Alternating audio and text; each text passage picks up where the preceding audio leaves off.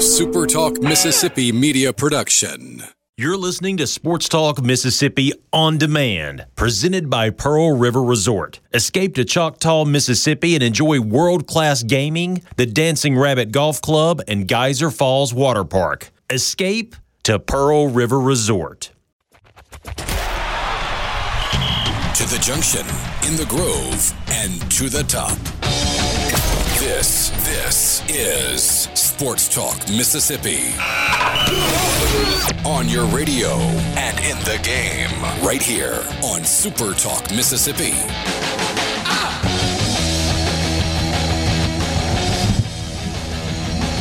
Thursday afternoon, Sports Talk Mississippi, streaming online with you at supertalk.fm. Glad to have you along for the ride on a chilly Halloween Thursday. Richard Cross, Michael Borky out today. Will East sitting in for him. Brian Haydad and Brian Scott Rippey. Sports Talk brought to you every day by Mississippi Land Bank. Online at mslandbank.com. Mississippi Land Bank, where they know the lay of the land. If you've got land financing or refinancing needs of any kind, Mississippi Land Bank can help. We talk about farming and farmers and farmland all the time and building a dream house and recreational property. Think about this. If you buy a piece of property, a piece of land, yeah, maybe you got a spot to hunt. Maybe you got a spot to fish or just get away. But also on days like this where you're not entirely sure if you want your kids to be out trick-or-treating or if they're a little bit older, you're not sure what they're going to get into, use Mississippi Land Bank to buy a piece of property and you can host the Halloween party and keep an eye on what your kids are doing. And you get to control the bonfire and the spookiness and all that good stuff. Just an example. Mississippi Land Bank, it's not one size fits all. They will work with you for whatever your land financing and refinancing needs are. Mississippi Land Bank, where they know the lay of the land. So happy Halloween. Game 7 last night. We'll get to a full recap of that coming up in just a little bit. Hey, Dad, what's up? Not much. How are you today? I'm looking forward to the dad tax tonight. Yeah, you're a big steal your kids' candy guy. Oh, steal? Yes. It's a tax. Taxes are perfectly legal. It's not a fair tax.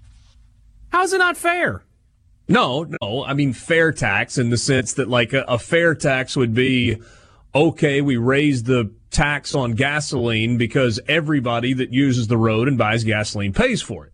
This is not a fair tax. This is an arbitrary tax decided on by you and only you for your benefit and not the benefit of anyone else. Well, first off, you can Google search dad tax and find out that it's not just for me. But secondly, my children live in the house rent-free. Yeah. I can take some of their Reese's and Snickers if I want. Oh, so you're going to steal the good candy. You're not just stealing candy. What am I going to steal, the Smarties? I'll steal the Smarties and the Tootsie Rolls? My God, man, have some taste. Oh, yeah. Do you, will your kids go trick-or-treating? The youngest will. The oldest one said she didn't want to tonight. Okay. She's finally grown out of it, I guess. So will you go along for the trick-or-treating walk, or will you sit on the porch and be the distributor of candy? The oldest and I are staying home to distribute candy. The youngest and my wife are going to take the walk. And will you dress up? I'm wearing my costume right now. Tell it. I went. See, you're not a pro wrestling fan. You're not going to get it. But I went as Arn Anderson. And my podcast partner, Joel Coleman, went as Ric Flair. And here we are. Went as? What, you went to the radio station as to record your podcast? Yeah. Okay. As long as you were able to... Wait. Hey, Dad. If you're dressing up as Arn Anderson, it either means, A, you have no shirt on, or B, you tore the sleeves off the shirt that you do have on. Because those are the two things that he wore. If you got to look a little deeper, and I got a polo shirt on. I'm wearing no undershirt today because that's what Double A would wear. I normally am an undershirt guy. I'm wearing a watch, which I would never wear, and I bought some sunglasses, which I can't wear for anything more than a picture because I can't see in them. So you could get prescription sunglasses. I could, but they don't just have those on the shelf at Walmart. Hold on a second. You're telling me this is a costume. I'm looking at the picture of you and Joel Coleman. You have on a golf shirt that has stripes. Yeah. That's what And you have AA on would wear. sunglasses and you say a watch, and that's your costume? Yeah. Look just like him. I'm sorry, I'm giving you a failing grade on your costume because if you dress like normal people and nobody knows what your costume is without you explaining it to them, that's not really a costume. Well, I can't help you, Richard. What are you supposed to be? Just some guy? Hey, random guy. Great costume. Yep, not doing a costume. Oh, okay. But I'm dressed the same as you were today. I mean, I can go out to the truck and grab some sunglasses, and I'm dressed just like you. I'm wearing socks. I have socks on as well today. Oh, well, okay. Well, never mind. In fact, I went home and changed clothes before I came to the studio because we're going straight to trick-or-treating tonight, and added a little bit of a base layer, got some wool socks on, brought an extra coat. It's going to be cold tonight. Yes, it is. It's not so much that 39 to 41 degrees is just bone-chillingly cold. It's cold. It certainly is cold for Mississippi. To me, the cold, Rippy, tell me if you agree with this, the reason it feels like cold to the core is because it was 68, 69, 70, 71 degrees yesterday. The 30-degree drop in 18 hours is kind of what makes it cold. I think the temperature's got a pretty big factor in that as well. Oh, jeez. But yesterday was, well, actually, Guy. I mean, yesterday was fine. The change in temperature doesn't really bother me. I mean, Yesterday was golf weather. It was perfect golf weather, except for the fact that it was wet. But I don't get colder because it was hot yesterday. You don't think so? I don't. You don't think it's more of a shock to your system? I think that's a preference thing. I do not. So if it had been 90 yesterday and 45 today, you don't think that would be more of a shock to the system than if it had been 48 yesterday and it's 45 today? I probably would have read some message boards about global warming and such, but other than that, I wouldn't care. It's about the same to me. Aside from that, are you doing Halloween stuff tonight? I am not. We might have candy at our house. I don't know if kids come through like our part of town. Well, I mean, you live in the middle of downtown. I mean, that's being generous. What? Well, like that bottom of the hill by, this is not good radio, but like where I've lived in that area of town for a while, and there's like a spot that I've lived where the kids like do come through, but the spot I'm in now down at that bottom part, didn't notice the last 2 years. 'Cause I lived 3 doors down the year before. Okay. So I guess This is a house in which you're actually paying rent. As usual, as always. Yeah, sure. But yeah, I don't know if kids will come down to the bottom of the Have hill you bought on the candy 16th. to prepare for the possibility of kids coming down the hill? No, but I guess I should do that on my way home. One of my roommates may have taken care for it. I came home the other day to a gigantic spider on the roof and then some kind of like ghost thing on our door. I guess one of them got festive. I don't know. I had heard. Would you feel like the world's biggest jerk if, like, some 6-year-olds knocked on the door in full costume wanting candy and you had nothing to offer them?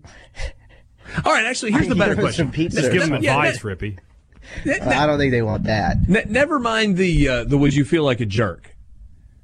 If you felt it necessary to give them something for their effort and you had no candy, what would you give them from your house that is there right now? That would be tough. I don't know. Depends on how old the kid is. Like middle school, hey kid, want a White Claw? I don't know. Other than that, probably not. There's no laws. No, I don't know. I don't think we have anything in there. That's why I probably need to go get something. I wouldn't actually give a kid a White Claw. Just kidding. But point being that Wait, you're kidding about giving it or not giving it? Giving it. But the point, my overall point was I lived very close to where I live now last year, and no one came by. Like I think we were prepared, but no one came by. Fair enough. C-Spire text line is open, 601-879-4395, 601-879-4395. Not a poll question per se, but I would love your responses. Same question I just asked Rippy. Let's say that you completely forgot that it was Halloween. And trick-or-treaters, not necessarily hundreds of them, but a couple of them showed up at your door expecting for you to put something into their bag. If you didn't have any candy, what that is available in your living quarters right now would you give the trick-or-treaters? What about it, Will? Popcorn. Would you pop popcorn, or would you give No. them like an unpopped package of Orville Redenbacher? an unopened package of Orville Redenbacher, or just anything that you got in the cupboard that you don't really want, that's been in there for a while, just now's a good time to clean it out.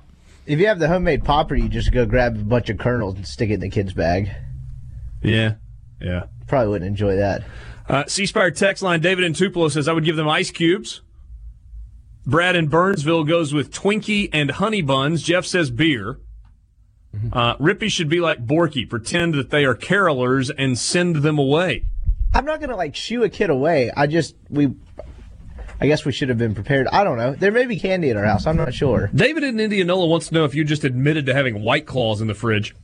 Yeah, we do have White Claws in the fridge. I'm not particularly a White Claw fan, but I do know there are a bunch in our fridge. Amanda in Pike County says she would give either pennies or granola bars. Brad in Burnsville, a couple of cans of Vienna sausage. Oh, I got a friend that does hot dogs. Somebody said coins. Darren in Jackson, I've got a fresh mess of turnip greens I haven't cooked yet. I would share that with the kids. Oh, David in Baldwin, good answer. He says Pop-Tarts. Several of people offering change. Like I would reach into my change jar and give them a handful. I can do that. You pull the quarters out first? Yes. Depends on the kid's attitude. Ramen noodles or tea candles. Richard in Wiggins says, just tell them you'll be right back and then never return. Jeez. Sports Talk Mississippi. What happened in Game 7? Back to Sports Talk Mississippi. Are you ready? On the SuperTalk app, supertalk.fm, and always on your local SuperTalk Mississippi station.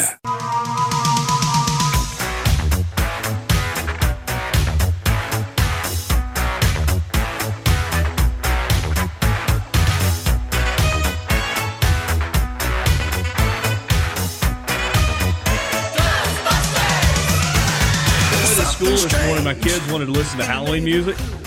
I had trouble finding the original version of Ghostbusters. I found it originally, but there's a new version of, I guess multiple new versions of Ghostbusters.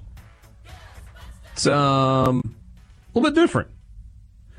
So Ava Montgomery asked me, hey, will you play My Family? You know, the one that goes da-da-da-da-da-da. I was like, that's not My Family. That's the Addams Family. And so I started playing the Addams Family. She goes, no, not that one. There's a song called My Family, and it sounds the same. So I click on it. It's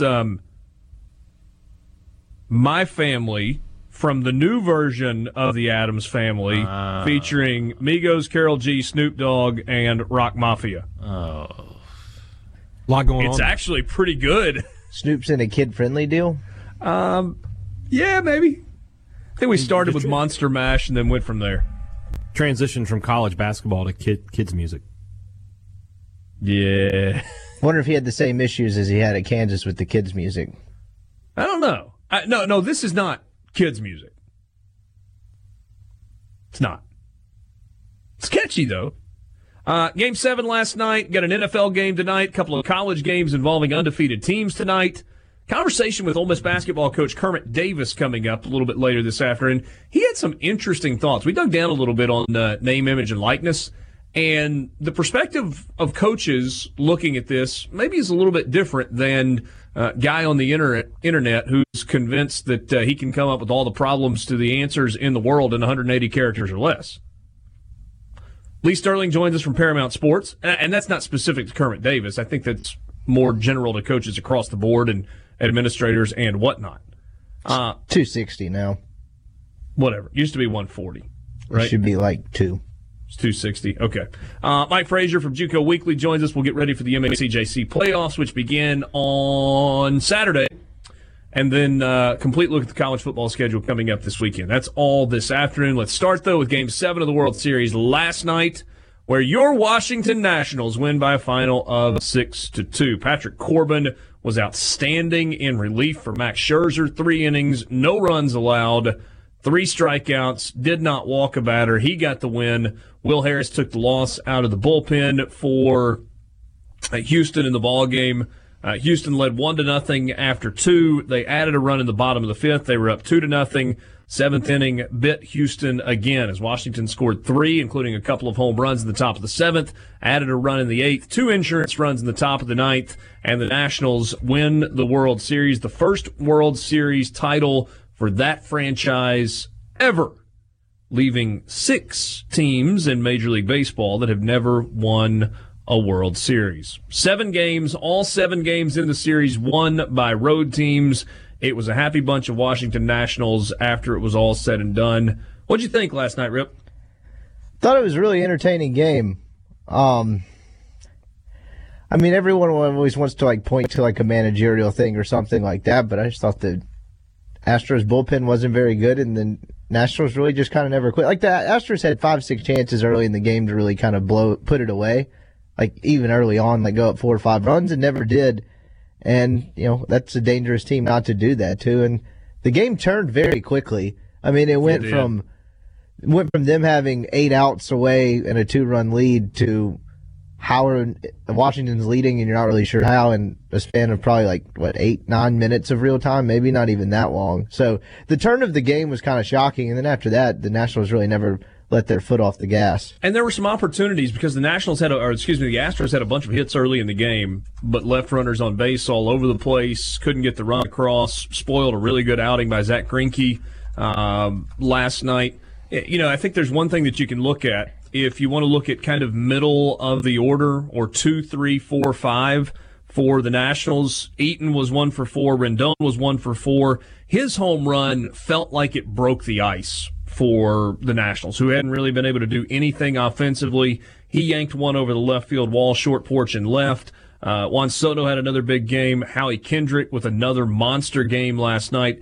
Those guys in the middle of the order drove in all 6 runs for the Nationals. Conversely, top 4 in the lineup for the Astros that have been so good in the playoffs and so good really all season long combined to go 2 for 16. You had Springer 0 for 4, Altuve 1 for 5, Brantley 1 for 4, and Alex Bregman 0 for 3. So it didn't happen at the top of the order for the Astros, and ultimately you get the win. Pitching. Thought it was going to be good, turned out good, at least for the most part. Max Scherzer, 5 innings, 7 hits, 2 earned runs, 3 strikeouts, kept the Nats in it. Corbin lockdown mode. And then Daniel Hudson came on at the end and was outstanding with a couple of strikeouts, including a strikeout of Brantley to end the ball game, and Lee Bregman standing on deck. Zach Greinke, really good. 6 1/3, 2 hits, 2 earned runs, 3 strikeouts. He threw 80 pitches. I saw somebody say it was like he was in a rocking chair out there for the better part of the ball game, just kind of easing on through and carving guys up. He was really good, and then it just immediately got spoiled behind him. But he pitched about as well as you possibly could. It wasn't really a terrible pitch to Rendon. I kind of felt bad for the reliever that gave up the pitch to Howie Kendrick, because that was a perfect pitch. I don't know how in the world he pushed that out of the ballpark. That was really there's nothing really you could do about that one. Yeah, good swing, strong guy. He goes down and hits a cut shot down the right field line that hits the foul pole and is a home run. Yeah, I saw a quote after where he just said that's a good hitter making a championship play, and I know that sounds like a canned answer, but I think that's probably true. I don't really know what else you could do with that. I was actually surprised that, that thing shot off the bat pretty quick, and I thought it was, down the line for a double, thinking they were going to tie the game, and then all of a sudden it clanks off the foul pole and they have a lead, and you felt like Houston was probably done after that just because of the sheer shock value of how quickly that game turned. Yeah, but I agree with you on that front. I don't think there's anything else they could have done differently, though. It just kind of happened the way it happened. They had 4 chances to win 1 game at home throughout this series that would have eventually sealed it. Now, really, it was 2 chances to win 1 because, in hindsight, 2020, winning 3 games in Washington is probably more impressive than losing 2 at home, as is hard to imagine. But they come back with 2 chances to win 1 with Verlander and Greinke and couldn't do it. Hey, Dad, you said at the start of the series, and I don't know that it was some deep analytical dive, you just felt like there was something that was kind of special about this Nationals team with the way they had righted the ship and the way they had gone so far in the playoffs, and ultimately they get the win in awfully impressive fashion. They honestly reminded me a lot of some of the Giants teams that won the World Series that I paid a lot of attention to. They're just gritty. Sometimes there's something more than analytics at play. It's not often, but sometimes it is, and you just tell by watching them the way they continued to come back. They had that never give up attitude. That there's something that it was going to take 7 games to get to this, and they were able to do it. So congrats to them, and it's going to be interesting to see how they can build off of it, because Scherzer and Strasburg are obviously very good. Correct me if I'm wrong, but Rendon, their offensive sort of spark plug this whole time. I think he's going to be a free agent, and they're going to have to re-sign him. Is that correct? Yeah, he's a free agent. He's about to be rich. I saw a stat with him last night he has 6 or 7 plate appearances in the 7th inning or later of their elimination games, and in those plate appearances he went walk, double homer, double homer, double homer. Pretty good. I don't think he recorded it out. Yeah, for people that don't believe in clutch, good Lord. Do they also have to sign Strasburg in the offseason? No, I'm pretty sure he's still under contract. Isn't there another big? Is it Corbin? They've got it. No, it may be. Hold on. No, Corbin. They just signed in his Corbin first year of a multi-year deal. That's right. I was thinking there was somebody besides Rendon that they've got to sign to a big deal. I'm looking. Yeah. But regardless of that, I mean, this is a good team with a lot of good pieces. Juan Soto is obviously very much a budding superstar. Scherzer and Strasburg are as good a 1-2 as there is in the league, so the potential is there for more. He's under contract through 2024. That's what I thought. He signed a huge extension in 2016. Who are you talking about, Strasburg? Yeah. Okay. A.J. Hinch is going to be questioned, and I think he's even questioning himself on a couple of fronts. One, when he went to the bullpen, he chose to go to Will Harris instead of going to Garrett Cole, who had been up and throwing. Obviously, Garrett Cole's been a starter, not a reliever.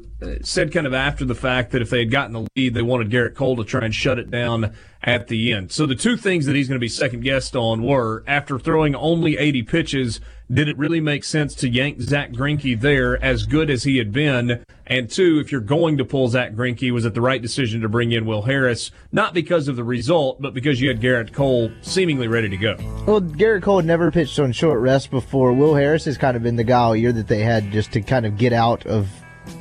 I forget, in the postgame, I read something last night. I forget what A.J. Hinch called him, but he's basically the guy that they bring in when everything just goes haywire. And that wasn't necessarily the case last night, but that's kind of their most trusted reliever. So I don't have a problem with that. If you want to argue they should have left Greinke in longer, okay, but he'd pitched later in the playoffs than he'd pitched in his entire career, basically, I'm pretty sure. So he can question it, but I don't think the Cole thing was a mistake. Greinke had to have said, I'm done. There's no way he would have pulled him otherwise, I don't think. I don't know. I think when A.J. Hinch went to the mound, it was to pull Greinke out at that point. Vegas doing what Vegas does. World Series odds for 2020 are already out. Plus, there are 6 remaining MLB teams that have never hoisted the World Series trophy. We'll tell you who they are when we come back in the Renaissance Bank studio.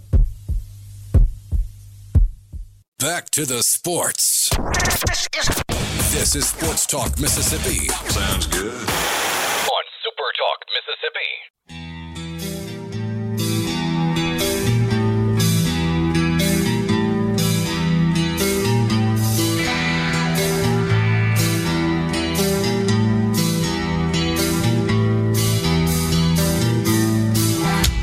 Well, Mattress Mac's got something to look forward to. Astros fans, including Mattress Mac, who saw their team suffer the biggest World Series upset in 29 years, can take solace in the fact that the Stros are the favorites to win next year's World Series. At 4-1, the Astros, the favorites as named by Caesars, followed by the Dodgers and the Yankees at 5-1, the Red Sox and the Braves at 10-1. The Washington Nationals, who, when we roll into spring training, will be the reigning world champs, 6th highest odds at 14-1 to win the 2020 World Series. Makes sense. I mean, the Astros returned Verlander, Greinke, 8 and 9 position players, Will Harris and Ozuna, and they probably won't sit idle on the hot stove. Yeah. Where do you think Garrett Cole ends up? Anaheim? Just a guess. You don't think he'd look good in pinstripes?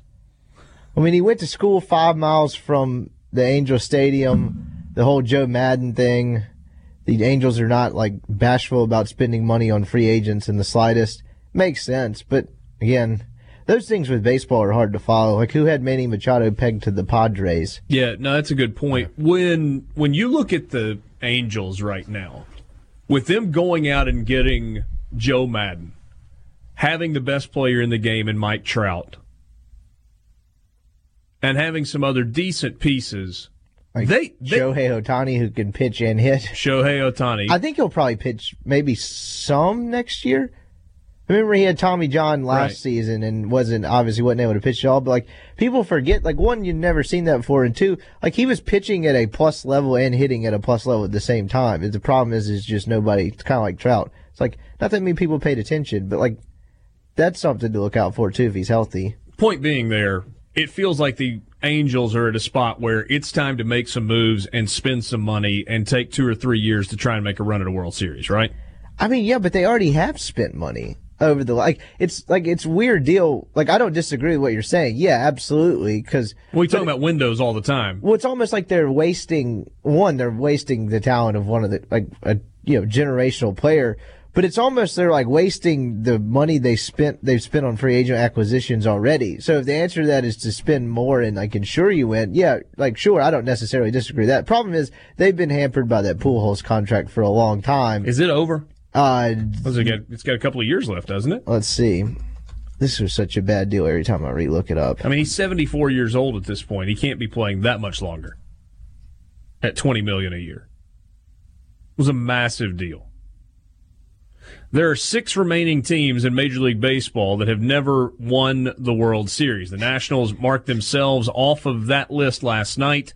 They became a franchise in 1969 as the Montreal Expos, moved to the nation's capital in 2005, and got their first ever World Series title as a franchise last night.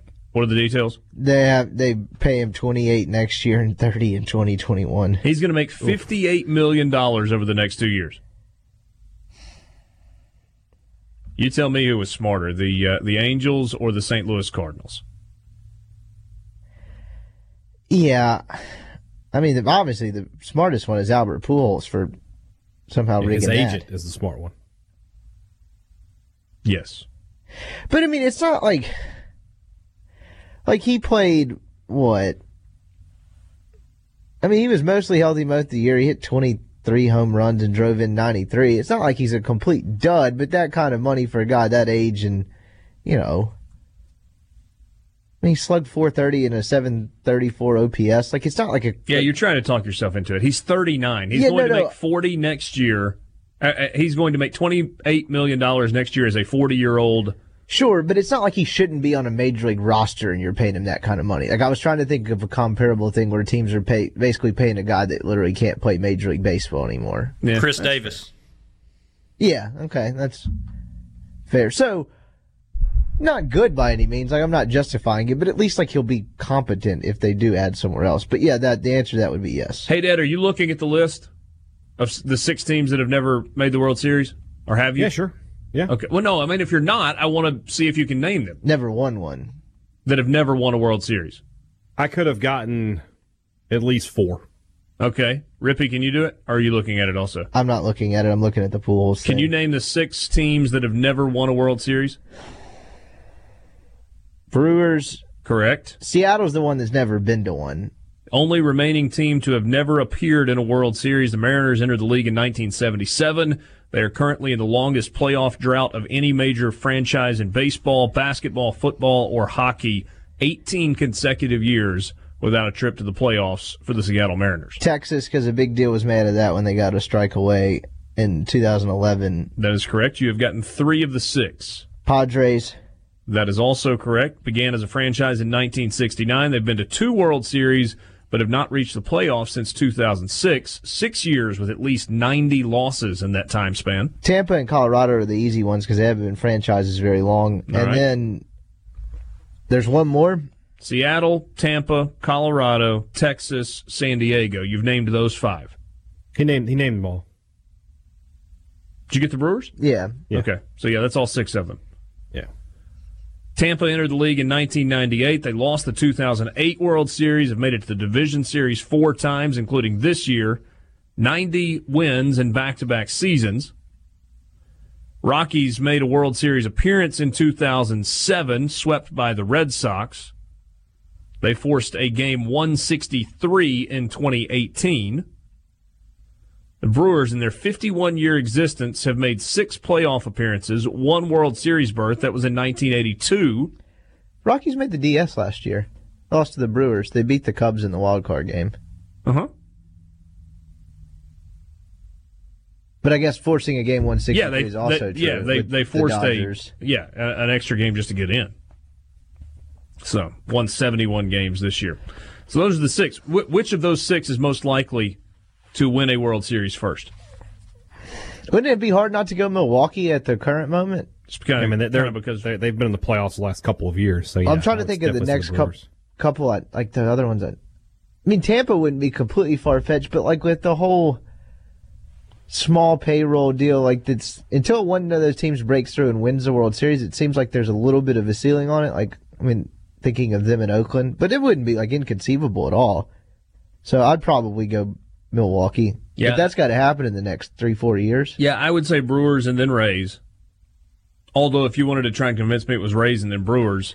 Padres would be the next kind of sneaky one because they have a bunch of young players. They have Machado. They have what's left of Hosmer, and they've got money to spend. Like they would be a destination this offseason for. Well, we were talking about Strasburg being able to opt out. He's a San Diego guy. Yeah, and we need to correct that from earlier. We talked about Strasburg. He's got an opt out in his contract at this point, and several of you texted us that on the C Spire text line 601-879-4395. You also had this: unless Trout can pitch, the Angels are trash. Keith and JS wants to know why the Red Sox would be 10-1. He says, I'm a Sox fan, but they were terrible. They know something I don't know? Just kind of a weird year. It wasn't for a lack of talent. It's still a good roster. They'll make moves to get better, and some of this is knowing what the public's going to do from a money standpoint. So you got a bunch of Red Sox fans that go, ooh, 10-1 odds, I'll jump all over it. What were the Yankees? 5-1. 5-1. Stan and Ripley says, what's the new deal with Josh Hamilton? Any more details? I have not. I saw the headline, skimmed over the story. The story did not read very well. No, it did not. Two sides to everything, but ugh. Yeah, off-the-field issues for Josh Hamilton. And the thing that stinks about that, he's a really likable guy that was a really talented player. And the throes of addiction have just never really let go of him. He's as physically gifted as any player that has come through baseball in the last 2 decades. Any argument on that? I mean, there are a lot of really talented guys, but I mean, in the conversation. Yeah. Yeah. I mean, please don't he doesn't stand out, but he doesn't stand alone either, if that makes sense. Yeah. No, I'm with you, but I'm not saying he's the best player. I'm just talking about in terms of raw talent and tools. If not for the addiction issues that he's had and being in baseball and out of baseball and in baseball and completely out of baseball, and then he's back in it and trying to keep his life on the straight and narrow, you would he's pretty impressive. I'm amused by the text message from this guy. On June 5th at 4:24, this unnamed person said, please stick to sports. Please. Okay. Today, please stop talking about baseball. It's over. It ended last night. It's over. Move on. It was Game 7 of the World Series. We talked about it, talking about some big picture stuff. We are about to move on, but stick by to this sports. metric, the Monday no, after those other the Super Bowl, sports. the Monday after the Super Bowl, no one should talk about the Super Bowl then. And don't you dare talk about Super Bowl commercials the day after the Super Bowl. How about football on television tonight? 1 NFL game, 2 college football games. We'll tell you what they are, how you can watch, and if they're interesting when we come back in the Renaissance Bank studio. Hey guys, what's happening? What the heck are you doing? Sports Talk Mississippi on your radio and in the game. Sports Talk Mississippi.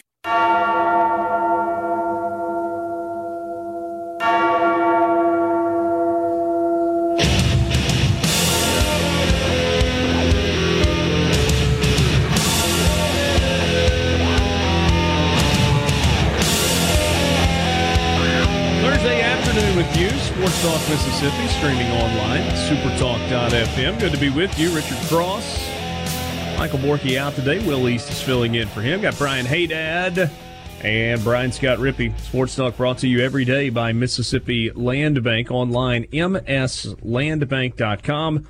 Mississippi Land Bank, where they know the lay of the land. If you've got financing, land financing, or refinancing needs of any kind, Mississippi Land Bank can help. That's what they've been doing for over 100 years. Check them out again online at mslandbank.com. Mississippi Land Bank, where they know the lay of the land. Coming up, we have the Heart Walk in remembrance of our friend and colleague Kip Gregory, who passed away recently of heart problems. Super Talk Mississippi is going heart walking. You can help us with the 2019 Heart Walk by making a donation to the American Heart Association. Just about all of us know someone who's passed away because of heart issues, and your donation will help science save lives and impact the overall well-being of Mississippians. To donate or to help, go to supertalk.fm/heartwalk to make a donation today. One other thing, the JT Show tomorrow will be on the road in Ellisville, celebrating one of the fastest-growing towns in the state. Find out what they are doing so well. It's brought to you by Wally Forestry, Indom Trailers, Community Bank, the Jones County Board of Supervisors, and the Economic Development Authority. That is tomorrow, 10 to 1, JT in Ellisville. All right, guys, need you to get your calendars out, put this down, mark it. You cannot forget this. Are you ready? Go ahead. Scheduling news. Oh, God. Email from Ole Miss Athletics. Just came in just a few minutes ago. A series, a home and home series, has been announced between Ole Miss and Virginia Tech. That's good. What's bad? The game in Blacksburg is in 2032. The game in Oxford is in 2037. I will be 56 years old. I'll be almost 25. When Ole Miss and Virginia Tech play in Oxford. 2032 and 2037. 2037. I'm trying to do the math. It's 17 years from now, right? Then I would be 60. 18 years from right now. Sorry. You think you'll be retired by then, Haydad? At 60? Yeah. I don't know. I like my job. You keep me around, we'll see what goes. Yeah. There's no shot on God's green earth that I'm retired at 56. Probably not. Unless something happens financially that I am completely unaware of being on the horizon. I mean, whenever I go to a lottery state, I buy a ticket. So we'll see what happens. So you're saying there's a chance. Yeah. How about the slate of games this weekend? We did this last week and kind of had fun with it. We'll just kind of walk through. I deleted some of the games that seemed to be not as interesting. You know that Southern Miss is off this weekend. West Virginia, Baylor tonight. Georgia Southern, Appalachian State tonight. So you've got an undefeated team in both of those games. Navy at UConn tomorrow night. Ugh. Navy, quite the comeback story this year, though. Ken Niumatalolo's team has been greatly improved. And the game between Navy and Army, the week after the championship games, that could be a lot of fun. It's like more balanced than it's been in a while. Plus, with UConn, you can watch Randy Edsall make bonus money in real time. There you go. Michigan at Maryland. Michigan has to try and not have a letdown. These are the 11 o'clock games, 11 o'clock Central kickoff games. NC State, Wake Forest, Dave Clawson, Dave Doran. Boston College. If only 3 days we're calling that game. Come on, man. Yeah, there you go. Put it on the old JP time slot, 11:20 kickoff. A&M stepping out of the conference, hosting UTSA this weekend. Houston at UCF, maybe fun. Noon kickoff on Fox. Big nude on Fox. Nebraska at Purdue. Gross. What a terrible game. NBC, 1:30 kick. I think this could be good. Virginia Tech at Notre Dame. Why are you infatuated by this? I don't know. I think Virginia Tech could win that game. Say what? Notre Dame needs to bounce back. Yeah, I mean, it felt like Notre Dame was exposed a little bit. They've not been very good stopping the run. Virginia Tech, pretty good running team, stumbled out of the gates. Everybody was like, oh, the shine's kind of off the star for Justin Fuente, and maybe he's still a good football coach. Cocktail party at 2:30, Georgia and Florida. Rutgers is at Illinois. Can Rutgers make it 2 in a row? Illinois trying to make it like 4 in a row, right? They're trying to get bowl eligible. Who is? Illinois. Yes. They lost last week, though, didn't they? No, they beat Wisconsin. They beat somebody. That was 2 weeks ago. They beat Wisconsin. They beat Purdue last week, I believe. Oh, they did beat Purdue. Yeah, they're 4-4 with games here with Rutgers and a game with Northwestern. They got a chance to get to 6. How about that? Yeah. How about the shine on Miami and Florida State not being very bright? There was a time, and Richard, you're old enough to remember, so is Will, that was the premier game of the college football season. I remember the tail end of those. Look, then there were like 6 years after where people tried to make it into something it wasn't yes, really. And it wasn't. With Miami falling they off. turned it into the season opener. They turned it into the season opener for a few years, and it was like, oh, it was Miami and Florida State, and then by the end of the year, it meant nothing. I distinctly remember those on Labor Day a number of times. Yep. Yeah. But I mean, when I was Rippy's age, a scant 13, 14 years old, this was the game.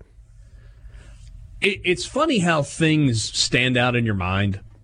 Mm-hmm. Like you'll have little memories that are tied to certain things, and sports moments do that for me. Yeah. So this would have been circa 1994. I'm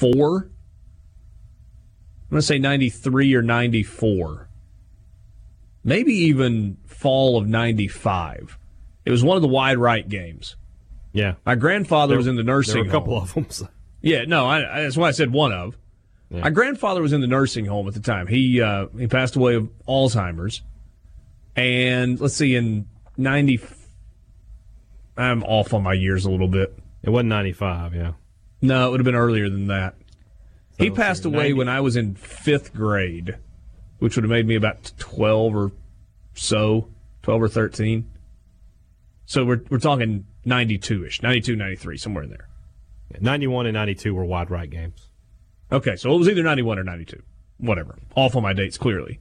But I vividly remember on a terrible television in the nursing home room that he was sitting in, watching the end of Miami, Florida State for a wide right ending.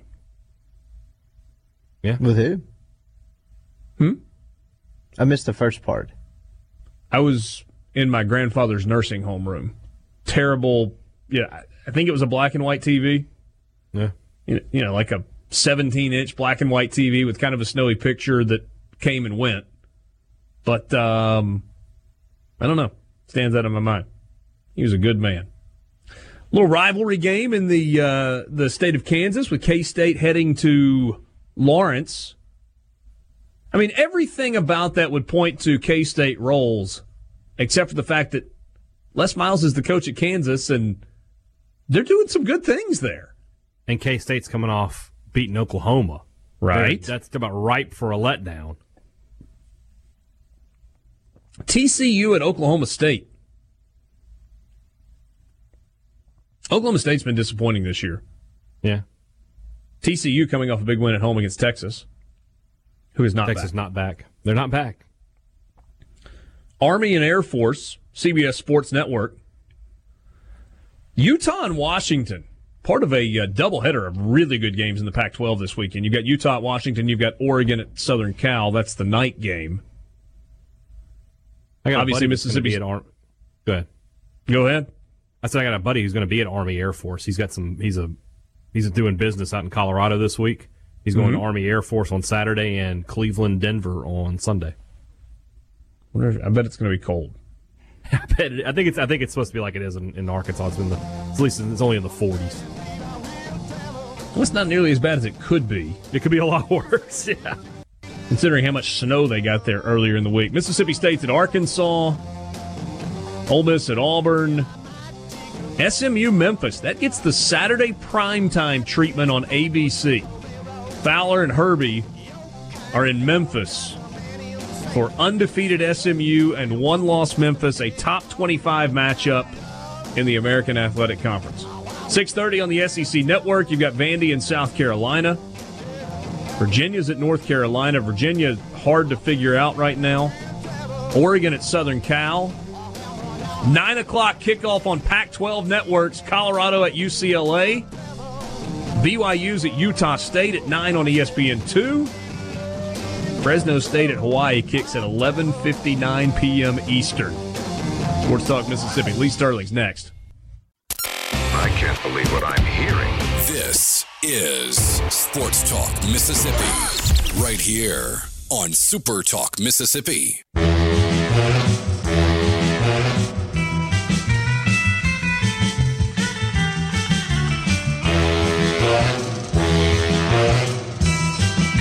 Back with you, Sports Talk Mississippi, streaming online at supertalk.fm. Richard Cross, Will in for Michael Borky today. Brian Haydad, Brian Scott Rippey. Let's go to the Farm Bureau phone line. Check out favrates.com and go with the home team, Mississippi Farm Bureau, from Paramount Sports and ParamountSports.com.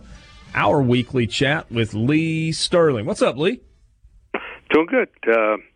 Made it back in one piece. I was at, I think I told you, I was at the Kansas State-Oklahoma game Saturday, and then saw the Chiefs and Packers on Sunday. So I was with some friends, and we're at the game on Saturday, and we got to be 10-0 Oklahoma. They're like, well, looks like we're leaving after half. I said, okay, whatever. And then it all, you know what, took loose. One of the biggest upsets we'll see in Big 12 history.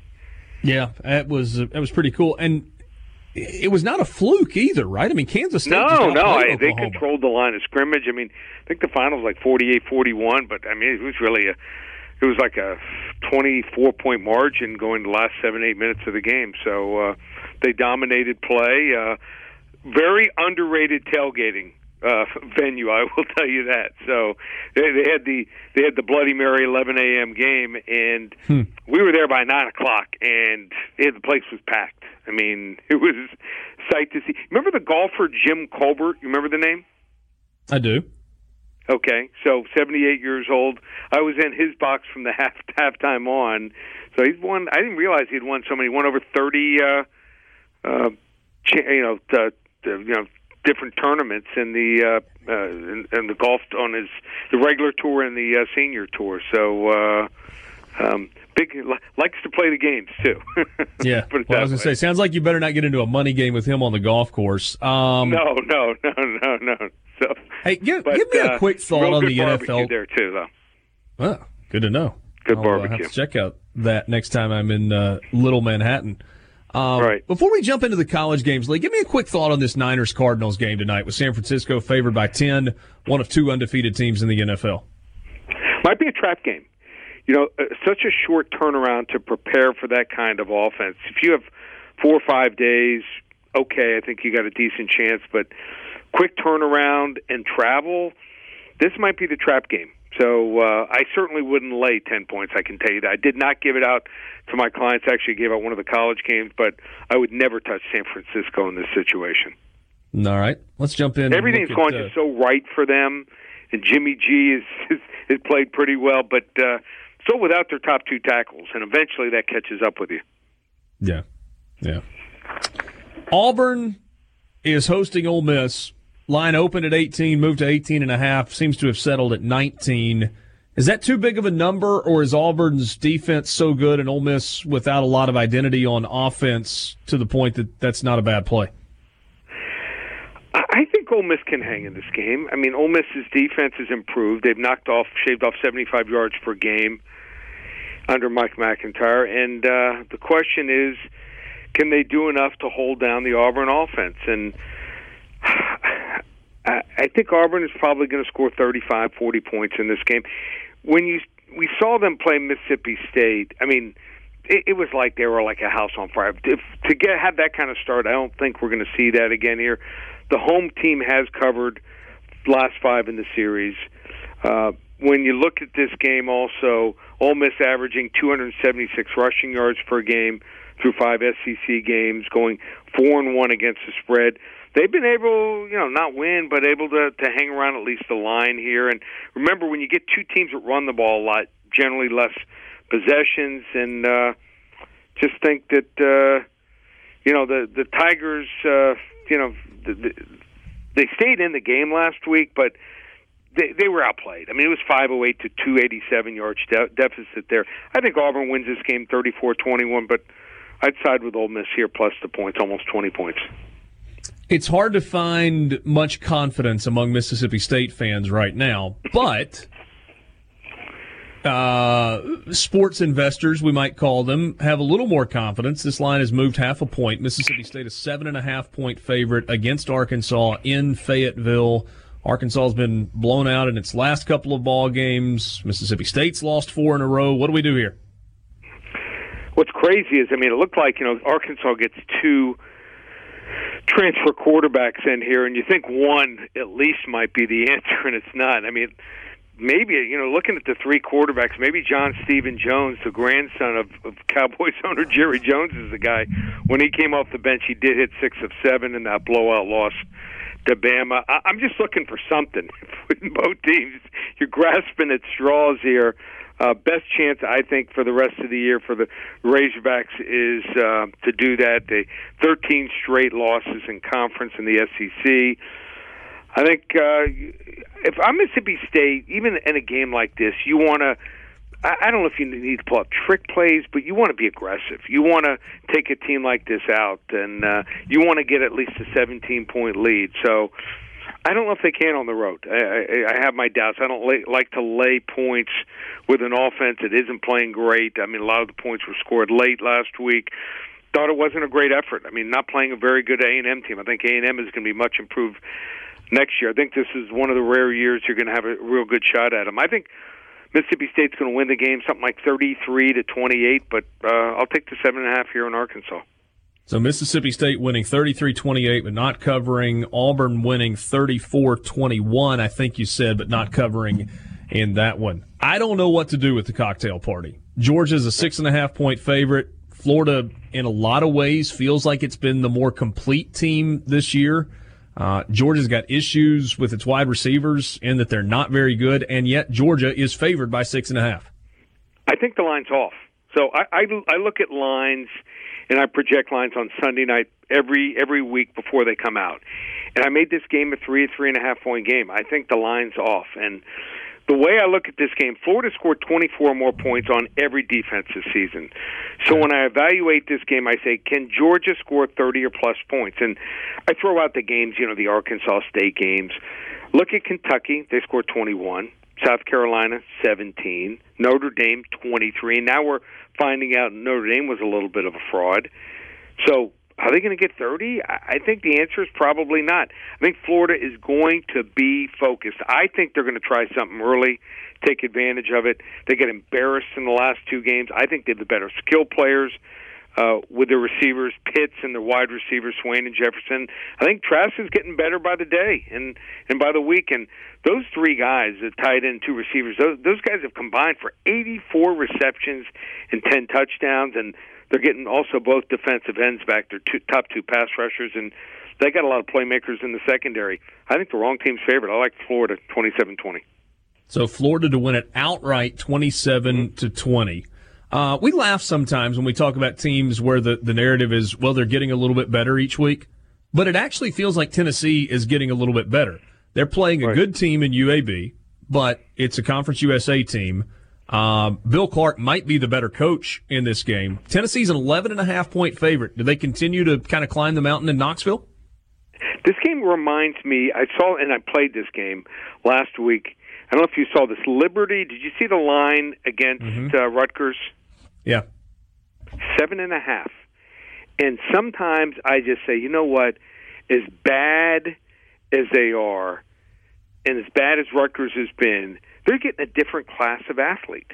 So that's what's hard sometimes to gauge in games like that. And I actually played Rutgers. Now in this game, UAB 6-1 straight up has played absolutely nobody.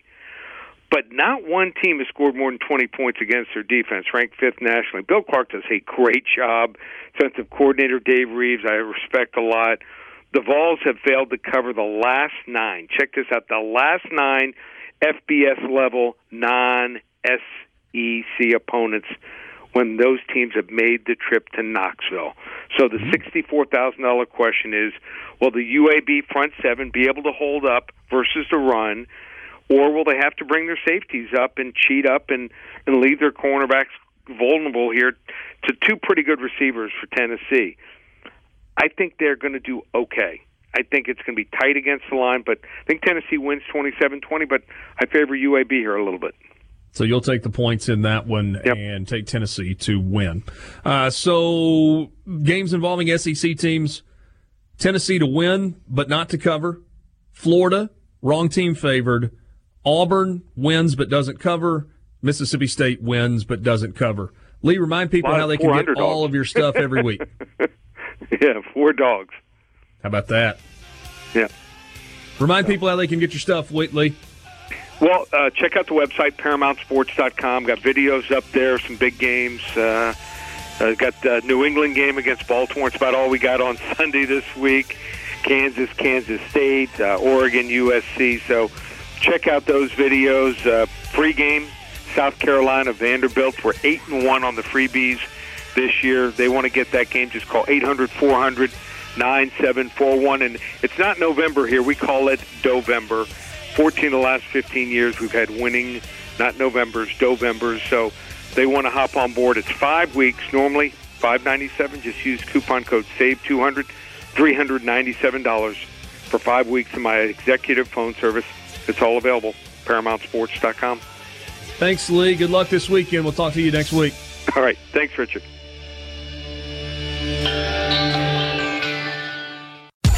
Can you feel it? Can you hear it? Sports Talk Mississippi. Yeah! On Super Talk Mississippi.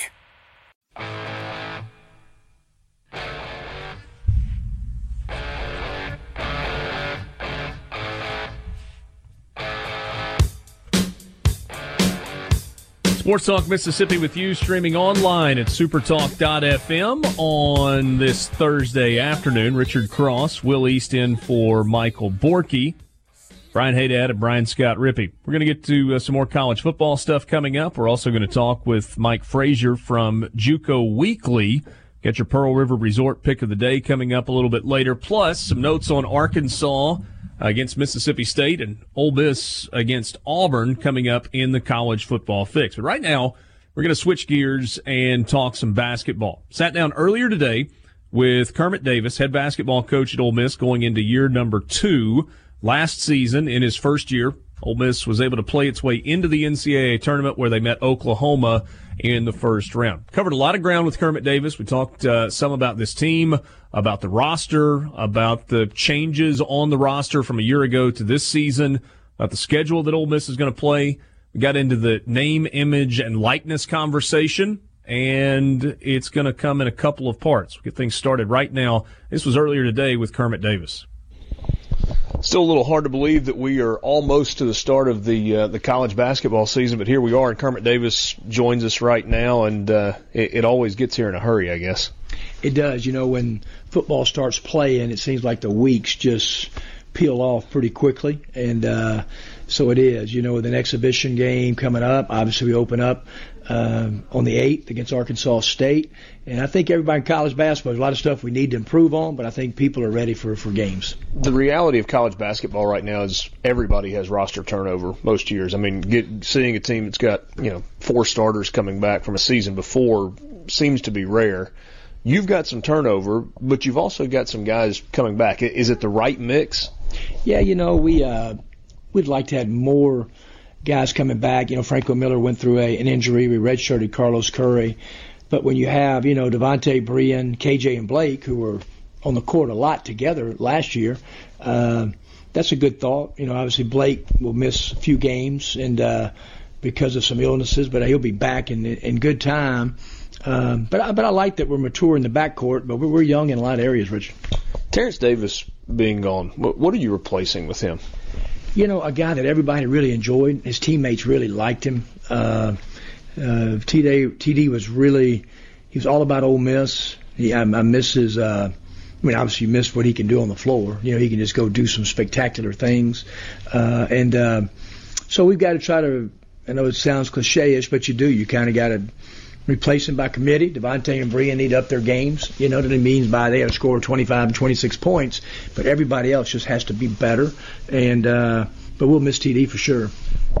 I know there were times when his play, and you mentioned a spectacular play, made you want to pull your hair out. Yeah. But because of inconsistency or fouls or whatever. But one thing with him, you never questioned how hard he was playing, right? Yeah, TD's intentions were always right. They were always right. I mean, they really were, and every now and then he'd make a play trying to drive it through four guys, and every now and then he'd get through them and dunk a ball right on top of somebody, and so TD was not afraid of the moment, but he really did. I was so excited about TD, how he matured as a player, and then obviously now it's transcending into the NBA.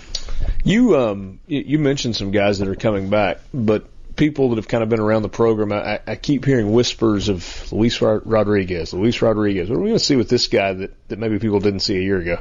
Yeah, well, he's going to be on the floor a lot more. And, from his freshman to his sophomore year, we trust him more. He's a better player. His basketball IQ has really, really improved. Sometimes these guys trying to learn your system, they get paralyzed athletically because they're just trying to think too much. And now he's reacting and just playing through system of play. And he played good against Texas. He's been real consistent. If we start today, Luis started the 3 today. You mentioned Texas. That's one of those super secret scrimmages where we can't know anything about it. Is there anything you can tell us about that trip to New Orleans a week or so ago? Yeah, to be generic, it was really good for our team. I like Texas' team. They look and play like an NCAA tournament team. I thought it was real competitive. It was a physical scrimmage. We got everybody a chance to play. There was some good. There's a lot of bad that we can improve on. But the greatest thing about that is that tape that you can watch on Monday morning when we got back, and kind of see where everybody's at. And for that, I think our team will be for sure better. Why do we do this charade if you can't talk about these things? Some schools, they end up releasing a box score from it, and others don't talk about it at all. What's the deal on that? I've always been, when we have them, that nothing is said. And Shaka was the same way. Like last year, we played Murray State, and everybody was trying to say how many points John Morant scored in this scrimmage, And but then what happens, then all of a sudden, innately, you put pressure on yourself trying to win, and you really just want to play your guys. You want to have certain guys just play through some bad pockets of stuff, where in a real game you may just take him out. Winning and losing is so important. So I think that's why we try to keep it a secret, where nobody has any predetermined ideas, because what happens when fans do see, media does see a score, but they may have no idea that one coach really maybe played a ton of different guys, and one coach maybe really thought it was important. He needed to win the scrimmage, So going in, sometimes, your mindset's a little bit different. All right, statute of limitations is up. Yeah. How good was John Morant a year ago when you saw him? Woo, 37. Jeez. He was good against 3 good guards. He was good. It was a heck of a scrimmage. And we got a lot out of that one. I knew Murray'd be good. Obviously, they turned out to be an NCAA tournament team and won a game. And, he was good. But it was a really good scrimmage for both teams. One of the things that everybody's talking about right now in college athletics, and certainly as it pertains to basketball, is this name, image, likeness stuff. NCAA Board of Governors earlier this week kind of lays the groundwork for that to move forward. They don't do anything landmark yet, but they at least get the process started. Where are you as a basketball coach on that issue? Well, I think this. Everybody wants what the players deserve. Everybody, okay? The NCAA over the last 6 or 7 years has done a lot better job. And they needed to, because it was stagnant ground for a long time. from opportunity funds that we can do, cost of attendance, like at Ole Miss, almost $6,000. Obviously, keep their Pell Grant, extra meals that we're providing now that allow the student athlete to put the cash into their pocket and not have to spend it as much on food. So we've done a better job flying them back and forth from home, during the year. So those things, we're in the right direction. I'm glad the NCAA is getting out in front. We needed to get out in front of it. It is a complex issue, Richard. I mean, I'd like to sit here and tell you how it's going to be done. I think if you just say, okay, let's just pay for the likeness. But I mean, does that mean every player have an agent? Does the money go directly from the business to the player's agent to the player? Or does it have to be funneled to the university? Now, if it's funneled to the university, back to the player, now does that become a gender equity concern? What's going to happen to the women's soccer player? I really think the NCAA is trying to have a model that helps all student athletes. But there is certain guys, their likeness is going to be more than others for sure. So for the people that have been just jumping up and down and screaming from the rooftops, pay the players, it's just not as simple as pay the players. And you can't per se pay players and maintain any semblance of a collegiate model, I don't guess. It's okay. Start thinking about what really guys, in college, I mean, when they get $6,000 worth of cost of attendance, under $6,000 a Pell Grant, they put extra money in their pocket based on us giving them extra meals. It's a pretty good amount of money, tax-free. And so now they start getting the likeness. Now they're going to be taxed on that income. Now that puts them in a different bracket to maybe they don't qualify for financial aid to get that $6,000. And so there's a lot of different things that go into it, and how do you really distribute the money? Does it cause cheating in our game? You think about this now. I mean, when somebody at a certain place can kind of say, okay, instead of going pro, we'll give you this $75,000 or $100,000 marketing thing here. I mean, so there's a lot of things that have to go into it. It's just not the plan that, okay, we're just going to pay the players. We all want them to get what they deserve, but it's really got to be well thought of. And the biggest thing, Richard, it can't be state to state. This started being state to state, and maybe California, you got the NCAA to react, which may end up being a really good thing. But, I mean, now will kids start choosing where they're going to play based on the state and likeness and what they're paying? That's not what college athletics is based upon. You can't put that in a tweet, though. What you just said, and thinking through all that doesn't fit into a nice, neat little soundbite where we just go, oh, they're getting screwed because college athletics is making so much money. Yeah, it is, and the players deserve it. Everybody agrees on that. It's just the complex issues of how it's properly done. And I think that's going to be a lot smarter people than me, and I guess it's going to get maybe at the federal level, and NCAA level, university administration levels, to where the players are well taken care of in a good manner that fits at least what college athletics is all about. If it's sports in Mississippi, you'll hear about it here. Sports Talk Mississippi. You like this show, huh? Yeah! Super Talk Mississippi.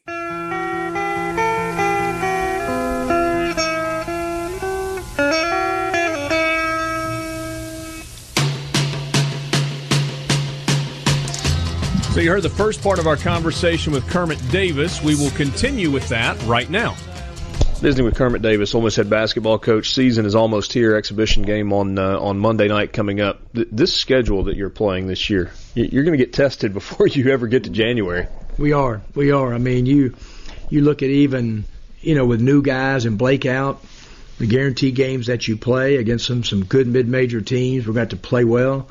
And then you get in that stretch with, Memphis and Penn State, Oklahoma State or Syracuse, Butler, and then you got Wichita State, and you're right. I mean, we're going to know exactly where we are before we go to Texas A&M and open up SEC play. Wichita State's an interesting one. You're not in the SEC Big 12 because that's a 2-year rolling deal. Yeah. So from a couple of seasons ago, not in the rotation this time, and so you get Wichita State, which if people don't follow mid-major basketball closely, they got better and better and were really close to being in the tournament a year ago. Right. And have one of the great home court advantages in all of the game. Yeah. For us that are in it, they're not a mid-major school. I mean, because they sell out every single game. They're funded at the highest level in college basketball. And so it's just an SEC team and an SEC budget for basketball in Wichita. And you're right. I mean, Greg's got a really good team coming back that made it to the NIT. A lot of those guys are back. And it's one of the, like you said, Rich, one of the very best home courts. And for them to have an SEC team coming into their place, that'll be a big weekend for them. Yeah, I would imagine that it'll be rocking for that one. Quick thought on the league. There are a lot of teams that lost a lot, but a lot that have got a lot coming back. You had Auburn in the Final Four a year ago. Kentucky's Kentucky. Rick Barnes seems to have kind of established things at Tennessee. Florida's got an incredible class coming in. Right. It's like the SEC might be good this year. It is. And I think you're going to see this in college basketball. Like, I think we lost 11 of the top 12 scorers, and Brian's the only one coming back, okay? Right. But still, so how's the league better? Well, I don't know if we may have the team like Tennessee with all, but everybody's recruited so well.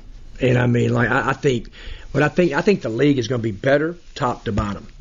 I mean, some people have gone to watch Vanderbilt say they think Vanderbilt's got their team's a lot better. Konzo thinks his team, he loves his team, and they picked him 13th. So now how hard is it going to be to get an NCAA tournament bid in our league? And I think some people say 6 or 7. I think it's going to be closer 8, 9, or 10. I think before it's all over.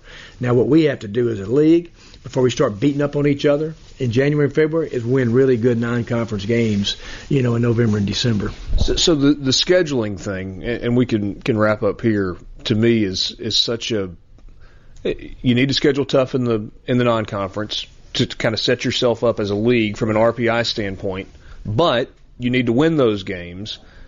And then when you get to league play, when everybody's good, it's harder to win a bunch of games. And so to look up and have a bunch of teams that have won 22 games and have positioned themselves to be 4 seeds, that's hard to do. It's a pretty complex formula, isn't it? It is. Like last year, Richard, we just took care of business. Brian and I were talking about this morning, is we didn't have any bad losses. I mean, we kind of did the things we were supposed to do, and we beat a Baylor team that ended up playing really, really well. And so and then we got off to that great start, in league play. So but the one thing you can't do as an SEC school, they will penalize you now for playing a bad non-conference schedule. I don't really think we get penalized for losing really good non-conference Power 5 games or against really high-rated RPI games, whatever they're called now, And so I just think that our team has got to go schedule like that, and where the committee has said they did everything they could do to try to put themselves in a position. Now, you got to go win some of them, but you're not going to get penalized for going and playing a good schedule. One more thing I want to ask you about. I know I said we were almost done. A year ago coming into this job, and you talked about how valuable it was to be able to go to Canada and do the outside the country trip. You can only do that once every 4 years, I think it is. So how is it different this year in not having that experience? We're not as far along. That's just brutally honest. I mean, we didn't get the 4 road games. We didn't get the 10 extra regular practices. We didn't get all the other preparations that we did up there. I mean, when I take a team like that, I love going on the road. I don't care how small those gyms were in Canada. All the gyms were about full.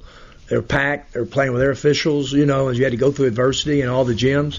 And so that was good for us. And so so far as just packaging of having everything in, we're not as far along, as we were this time last year. Is our depth probably better? Probably. So, but we're going to have a lot of guys that we're still right now trying to figure out rotations, and it may be going on, middle of December. Really appreciate your time. Thanks, Richard. That was Kermit Davis. Spent some time with me earlier this morning and covered a lot of ground there. The name, image, and likeness stuff is fascinating. If you missed any of the interview, you can go back and listen on demand. Sports Talk Mississippi available every day as a podcast. You can also just go to the website, supertalk.fm, and listen to it there in the final couple of segments of the 4 o'clock hour. College Football Fix is coming your way next. We'll take a look at Mississippi State's game with Arkansas, Ole Miss's game with Auburn. Look at a guy that has entered the transfer portal that could affect things potentially in the SEC. Take a peek at the junior college playoffs, which get started on Saturday. Plus, we've got the Pearl River Resort pick of the day coming up a little bit later this afternoon. 5 o'clock hour is next at Sports Talk Mississippi with you in the Renaissance Bank studio on this Thursday.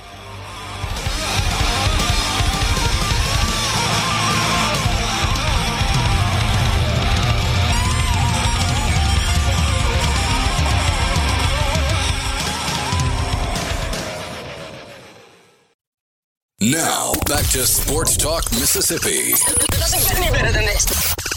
On Super Talk Mississippi.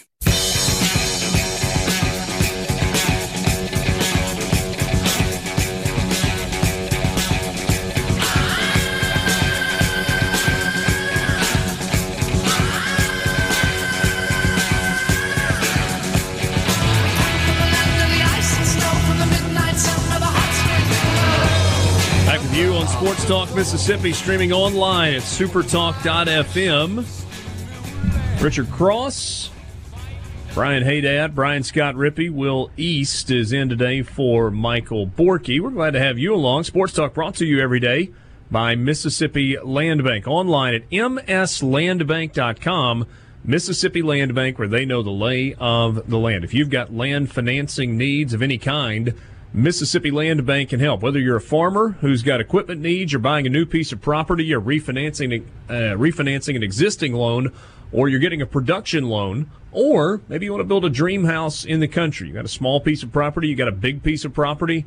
It's not in a normal neighborhood, and you need to get some special financing on that. Or maybe it's just buying a piece of recreational property, a spot where you want to be able to hunt, fish, get away, put a shop, put all your stuff, whatever it is. Mississippi Land Bank can help with all of that if you are in North Mississippi. mslandbank.com, Mississippi Land Bank, where they know the lay of the land. Rolling into the 5 o'clock hour, glad to have you along with us. You can text the show on the C Spire text line. The number is 601-879-4395. At C Spire Business, they think your organization deserves more than a one-size-fits-all phone system. That's why they work with you to build a voice-over IP solution that is perfect for your needs. Learn more at cspire.com/business. Time right now for the College Football Fix. College Football Fix is driven by Ford and your local Mississippi Ford dealers. Log on to buyfordnow.com. Great time to buy a new Ford because you've got year-end model savings that's going on. They're ready to get rid of the 2019s, make room for all those 2020s that are coming in, and that's a chance for you to save money. Again, visit the website Buy Ford Now, or maybe even better, stop by your local Mississippi Ford dealer and test drive the Ford that you're interested in today. Hey, Dad, Mississippi State heads to Fayetteville on Saturday, trying to win on the road and snap a 4-game losing streak. Last 4 for the Bulldogs, on the road against Auburn, on the road against Tennessee, home against LSU, and on the road against Texas A&M. We always kind of looked at it and thought that that was the most challenging part of the schedule. Obviously, you've got Alabama in 2 weeks, but 1-3 was not what you hoped for. 0-4 was not what you hoped for or going into the year were expecting during that 4-game stretch. You would take 1-3 at this point, I think. Yeah, at this point you certainly would. Yeah, you're absolutely right. I mean, when we talked about Mississippi State preseason, we looked at that Auburn-Tennessee stretch and thought, okay, they're probably going to lose to LSU, probably going to lose to Texas A&M. They need to split, A&M or Auburn and Tennessee, and if they can do that, then everything's still on the table for them to be even, an 8-4 kind of team. The loss to Kansas State threw the early monkey wrench into that, and then, like you said, now they've lost 4 in a row for the first time since 2005. So, yeah, to say that there's some frustration would be a vast understatement. In Mississippi State, I mean, I don't know that desperately is the right word. I don't know if it's that bad, but it's as high as you can get that they need a win this Saturday. Stephen Guidry's come to life a little bit in the last 2 ball games. He has combined over the last 2 games for 157 receiving yards, 8 catches, and 2 touchdowns over the course of the games against Texas A&M and LSU. Has he emerged as the most reliable target for Mississippi State? Not at all. A lot of those stats are piled up into garbage time. Okay. And early in the games, he's had some drops, which has been the situation for him all year. I don't know that State has a totally reliable target, a player that I would just point at and say, yeah, you can count on him. It was Osiris Mitchell early in the season, but he's fallen off quite a bit as of late. Guidry, like I said, has been very inconsistent. Dedrick Thomas has been a little bit more consistent, but it's not like they're finding him for 3 or 4 catches a game. You saw Isaiah Zuber get his first 2 touchdowns of the season last week against Texas A&M. So obviously there's some hope that finally at this late juncture he can make an impact. But I would not define any of MSU's wide receivers as a go-to guy at this point. Kylan Hill for the year has 793 yards on the ground, 6 touchdowns. He had 150 yards rushing and a TD last week against Texas A&M. 5 100-yard games on the season. Was last week the first time where you walked away and you felt like, okay, he was used in the way that he should be used? Well, I mean, I think they used him the way they should have been using the first 4 games, to be honest. I mean, okay. I thought they did a good job of getting him the ball. It's just last week, sort of a weird game in that he had some big runs, but then there were some, second and short, third and shorts he wasn't able to convert. So his stats are a little bit misleading from that standpoint. But by and large, just to get him going again worked pretty well. I thought that the game plan was obviously to get him involved. He at least got some yards. He looked more like his regular self. And I think if he can, that's something you can build on going into a game against Arkansas. That's not a great defense. Arkansas on the year coming in at 2-6. They are winless in the SEC. They have lost 13 straight in Southeastern Conference play. Mississippi State 3-5, 1-4 in the SEC. One other note. 80 yards. That's how many Kylan Hill needs on Saturday to get to 2,000 for his career. And I think you and I would agree. I think most people would agree that it's probably a number that he should have already hit. Not that numbers, specifically landmark numbers like that, really matter. Mm-hmm. But if he had been used the way that a lot of people thought he should have been used a year ago, 2,000 would have been in the rearview mirror several games ago. Correct. Yeah, he would have been close to it going into the season, and then yes, probably would have already zoomed past that number. Yeah. Rippy, when you look at Ole Miss, 3-5 on the year, 2-3 in the SEC, headed to the Plains this weekend. Auburn leads the all-time series 32-10. We've talked about youth on this team. Almost 85% of Ole Miss's offense this season, 2,936 of 3,473 total yards have come from freshmen. That's the most in the country. Not surprising. Does that speak well for the future? I mean, it depends on the kind of stability you had. I mean, you've already had a freshman quarterback leave that his career was over really before it got started because they never really gave him a shot. I don't really know what they had to lose by that, by denying him a shot. But, I mean, I guess it just depends on the kind of stability you have. Does Rich Rodriguez stick around? Because what the deal here is they've gone to this I don't know, run-heavy offense? Yeah, well, what happens when the coordinator takes a group of 5 job next year or goes somewhere else? Like, you hired 2 former head coaches that you figured weren't going to be here very long if things went well, or maybe even at all. So what if you're running a completely different offense next year? I don't know if that necessarily bodes well. Now, of course, having productive running backs like Jerry Neely, not Scotty Phillips, he's a senior, and Snoop Connor certainly bodes well. Having some younger guys get experience on the offensive line definitely bodes well. The younger secondary guys, all of that's fine, but I mean, is it enough? I don't know. John Rice Plumlee is 36 yards away from breaking the school rushing record for a quarterback in a single season. He's got 508 yards on the ground. That's a program record for a freshman quarterback and the 5th most by any quarterback, regardless of classification. So that part of it with John Rice Plumlee is good. The other piece of this, though, is obviously the issues throwing the football. What is... Do you have a gut? Do you have a guess on what Ole Miss does at quarterback on Saturday? Really not at all. They would be unwise to use the exact same quarterback rotation they've been using the last 2 weeks because it didn't net any wins or really very many positive results. But to be completely honest, no, I really don't. In terms of the depth chart that Ole Miss puts out, I don't know if there's an or there or not. Quarterback, John Rice Plumlee or Matt Corral listed as starter on the official depth chart that comes from Ole Miss. I don't think that's really... I think that's been the same. Yeah. No, I'm just saying if you were looking for an answer there, you don't really get one. I tend to agree with you on the rotation. if you expect different results from the same thing you've gotten, especially against an Auburn defense that's so good against the run, then you're probably going to be disappointed. You mean using the one-dimensional guy as the every down guy and the somewhat two-dimensional guy as a package guy sprinkled in intermittently is not going to work? Yeah, that's kind of what I meant. Okay. That's what I meant.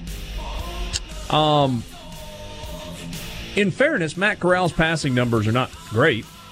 No, not at all. He's 88 of 147, so that's, 55-ish%? I mean, I've got the stats here. You don't have to do it on the calculator. What is it? Matt Corral for the year, 59.9%.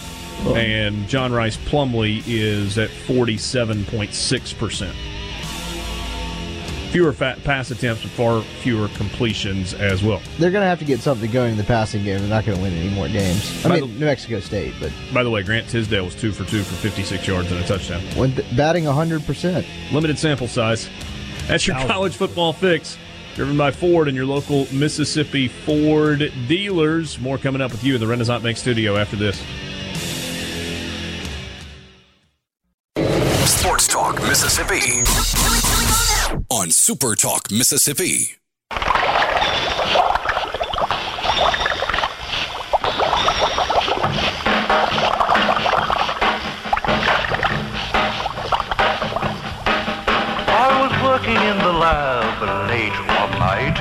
That's right. Today is Halloween, but Jeremy Pruitt has no time for your silliness. Jeremy, given that today is Halloween, I wondered if you had a favorite Halloween costume from your childhood. No. We're Ridge and Flint dressing up today. I'm sure they are. That was Jeremy Pruitt's response. Will, could you hear that okay or no? Yeah, you could hear it. He has no joy in life. No joy. Hey, Jeremy, I was wondering, given the fact that today is Halloween, if you had a favorite Halloween costume as a kid. He didn't even raise an eyebrow. No. Well, or Ridge and Flint, those are two of his three sons dressing up. He also has an eyebrow that's permanently raised. Check out the symmetry on those bad boys. I'm sure they are, was his response to whether or not his kids... What are the odds that State's two finalists had permanently raised eyebrows? Was that when Cohen, did Cohen go into the thing? We got to get a guy with a raised eyebrow. That's quality one. I don't understand why he wouldn't. I get that this was right after the BYU debacle. He's sour, but they're playing pretty good football. Why not lighten up? I don't think he's a lighten up guy. Is that the point in all of this? I don't get the football guys that are completely nothing exists beyond football. Yeah, right. Yeah, it's just stop. The whole it's okay to be human. Okay. You get guys every year that it's I hadn't been home from 2 weeks. I've been sleeping in the facilities. Congrats, man, you got issues. That was a Lane Kiffin deal, right? There was some guy from he wasn't Pitt, sleeping at the facility, but yeah, Penn State. Oh, yes, he was. I mean, maybe not exclusively, but yes, he was. Yikes! He was sleeping at a facility. No, that was the story about when he was at Southern Cal. He never left the office. Oh, at Southern Cal. I thought you were talking about Alabama. Joey Freshwater. Oh, no. I was talking about when he was the head coach at Southern Cal. But there are infamous stories about work all day, sleep on his couch for a few hours, and get right back to it. Which is probably a pretty good indicator of family life not going so well. Yeah. Not a huge surprise here. The news came out yesterday from the folks at AL.com that Joey Gatewood is entering the transfer portal. Story said as recently as late August, he was still a serious contender for Auburn's starting quarterback job. 2 months later, he's no longer part of the team. Gatewood met with Coach Malzahn before and after the team's Tuesday practice, which he did not attend. His plan is to finish out the semester at Auburn while weighing his transfer options. He's a former 4-star recruit from Bartram Trail High School in Jacksonville, Florida, committed to Auburn as a high school sophomore, drawn to the program because of his relationship with former offensive coordinator Rhett Lashley and because of the school's connection with Cam Newton. Where did Lashley go? He's at SMU, I believe. He's at SMU. That's right. Plays for Sonny Dykes. And doing a pretty darn good job with it. Doing a real good job, yeah. Gatewood has played in 7 games, but has seen limited playing time and didn't see any action against Florida in Auburn's loss to the Gators. And that's about an hour from his home. In 7 games, Gatewood has rushed for 148 yards on 29 carries with 3 touchdowns. He is 5 of 7 through the air for 54 yards and 2 touchdowns. Wonder how attractive he will be in the transfer portal. Probably pretty attractive. I mean, good recruiting pedigree, big kid, can run the ball. He is 6'5", 234. Yeah. Hence the big kid remark. No, I understand. I was just adding some specifics to your general statement. Yeah. I mean, he'll be. There's going to be some good. There's going to be a good crop of quarterbacks from the SEC in this upcoming portal, I would think.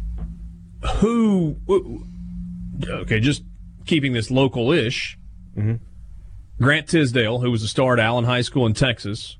Right. Joey Gatewood, who is a large human being and thought to be pretty talented. Mm-hmm. Which one of those two is more attractive in the transfer portal? Depends on your offense. You know, depends on what you want to run. If you're a Dan Mullen kind of coach and you want to run power, Gatewood would be the guy. I don't know enough about Tisdale, I guess, to really make an accurate assessment for him. But the fact, and don't bust me on this one, but the fact that Phil Longo, that was thought to be his guy, means he must be a relatively decent passer. So if you want to throw the ball around a little bit more, maybe Tisdale's your guy. Helped Allen go base with that? No, I don't think so. Okay. Listed as a dual threat quarterback, led Allen, Texas to a 14-1 record in the state semifinals. That was in 2018. The year before, they went 16-0 and won the state championship. So a guy that has won a bunch of games. I was trying to find his, I guess it would be under his recruiting profile in terms of offers and what he had. He had an offer from Baylor, from Colorado, from Houston, from Illinois. Had an offer from Mississippi State, from Nebraska, North Texas. Apparently had an offer from Ohio State. Was that one of those committable offers? Who knows? Oklahoma State, Oregon, SMU, Tennessee, Texas Tech, Utah. There were a lot of options for Grant Tisdale coming out of high school. Yeah. And like I said, and actually, go ahead. No, I was just going to say in the 24/7 sports recruiting profile, kind of in the, where they give him a chance. Ole Miss had a 60% chance. They ultimately landed him. A&M was there at 20%, and Ohio State was there at 20%. And then, to take it a step further, if we're going to do a little speculating, I would have to imagine at least one of State's backup quarterbacks is going to get into the portal as well, either Keaton Thompson or Jalen Maiden. And honestly, it could be both of them. I don't know. Maybe both. It could be. It could be. It would be really hard to blame Keaton Thompson at this point. No, you're absolutely correct. I mean, he was in there to start the season, and I think he just got. I don't think the offers were quite there for him right then. I think he wanted to make his move, and there was nothing really available at that point. I have to think that if he enters in December, he'll have a few takers.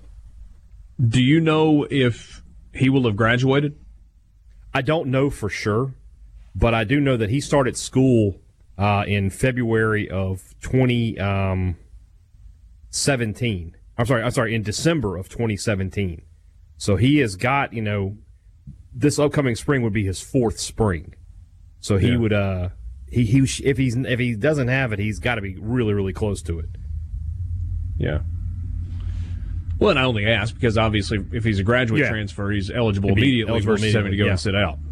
And this year, he's going to be able to redshirt now because he hasn't played this year. There's only 4 games left. So, do you anticipate seeing him in the final 4 games of the year? No, I do not. You think that ship has sailed? Unless there's just a rash of injuries. I think that Schrader's the starter and Stevens is the backup. Yeah. Are there any other SEC quarterbacks that are likely to hit that transfer portal? Just trying to think around. I mean, what age is Garantano a junior? Is he a senior? Who? I said the same thing you did. Yeah. I mean, if he's a senior, if he's not a senior, he's going to go for sure. Redshirt junior. So he's got another year. He'll go. He's got to be a grad transfer. You would think. Trying to think. I don't know that Miles Brennan would want South to leave. Carolina. Is he going to get a medical redshirt, you think? Oh, he had a redshirt year available, didn't he? Yeah. So then, yeah, probably so. They're probably going to move forward with Helinski. Would Miles Brennan leave LSU? I mean, Burrow's gone, I guess, but I don't know. Yeah. Yeah, you got. I get the feeling that we're not too far off from whoever one of the nation's top 5-star quarterbacks is making a commitment to LSU. Yeah, no question about that. Rippy on the Ole Miss front with regard to the quarterback position going forward. Robbie Ashford is committed to Ole Miss. He's another guy that's got kind of a laundry list of offers that are out there. He's got an offer from Auburn and from Florida and from Florida State and from Georgia and Mississippi State and Missouri and Oregon. I mean, they're all over the place. He can literally go anywhere in the country that he wants to go. There has apparently been some interest on the Alabama end, but does not have an offer from Alabama. Dual threat, out of Hoover, and a lot of people look at him and go, okay, if it's going to be Rich Rod's offense going forward, then he's the guy that fits, that's able to do both at a pretty high level, you think. Yeah, I mean, just hard to tell with the kid in high school, but sure, that's certainly plausible. Sports Talk Mississippi with you, streaming online at supertalk.fm. We're back after this in the Renaissance Bank studio.